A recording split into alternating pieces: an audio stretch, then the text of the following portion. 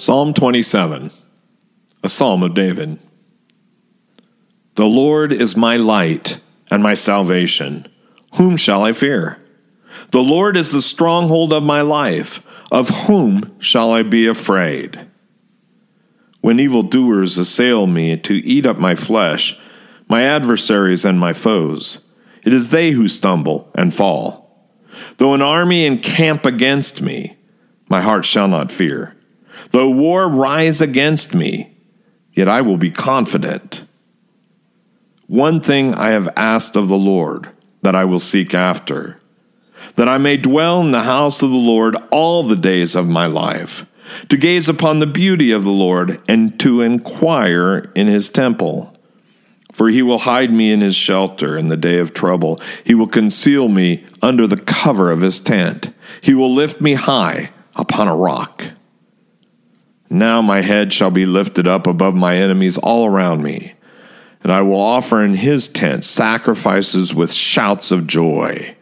I will sing and make melody to the Lord. Hear, O Lord, when I cry aloud, be gracious to me and answer me. You have said, seek my face.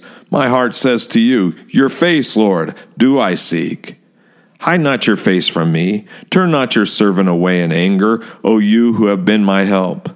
Cast me not off, forsake me not, O God of my salvation. For my father and my mother have forsaken me, but the Lord will take me in. Teach me your way, O Lord, and lead me on a level path because of my enemies. Give me not up to the will of my adversaries, for false witnesses have risen against me, and they breathe out violence. I believe that I shall look upon the goodness of the Lord in the land of the living. Wait for the Lord. Be strong. Let your heart take courage. Wait for the Lord. Amen. Fear is a great enemy of our soul. It keeps us from hearing God and doing his will. It robs us of the peace that knows who is in control. It leads us to act selfishly. Over and over, God sends the message to those who are his, be not afraid. Why? How is that possible? Because God is our understanding, and he is our future. The greatest of human opponents are no match to him. Whole armies waging the most vicious wars cannot shake our assurance that our well-being is in his care. The structure of this psalm is easy to overlook, but it's crucial for our understanding its meaning and thrust. First, there is an expression of confidence in verses 1 to 3, whereby fear is overcome. That confidence is not in oneself, but in the Lord, who is my light and salvation, who is the stronghold of my life. It matters not that a whole army is set up against him. The psalmist has the decisive person on his side, the Lord. He says, though war arise against me, yet I am sure, or I am confident. Then the psalmist comes to realize his confidence and puts fear to flight through prayer. That's verses 4 to 12. The reality of God's protection is through a praying heart seeking God.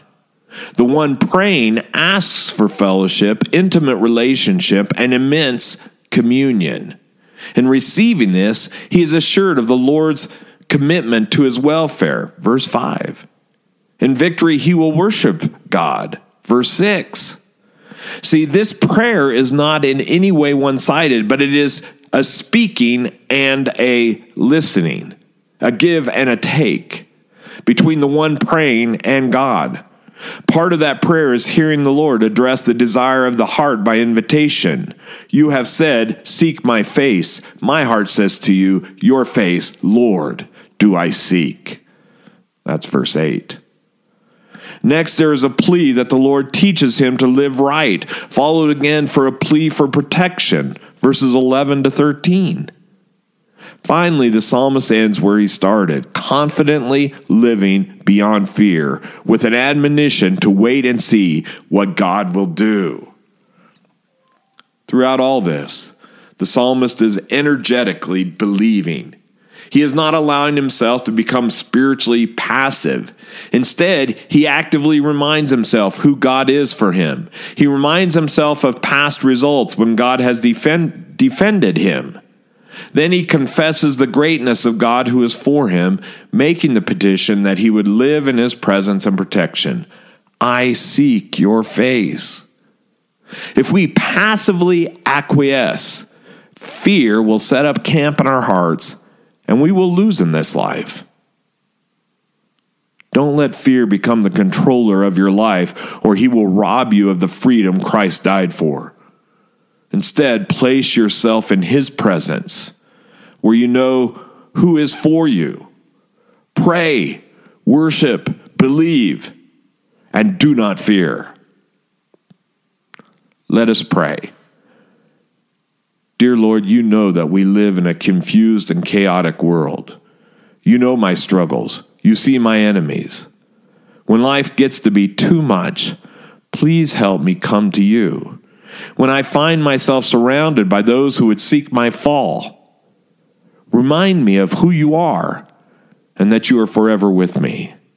Calm my thoughts and emotions and open my heart to your peace, comfort, and wisdom. Help me not to live in fear. Help me to rest in you and trust you as I navigate through this broken world. In your name I pray, Lord. Thank you. Amen. Amen.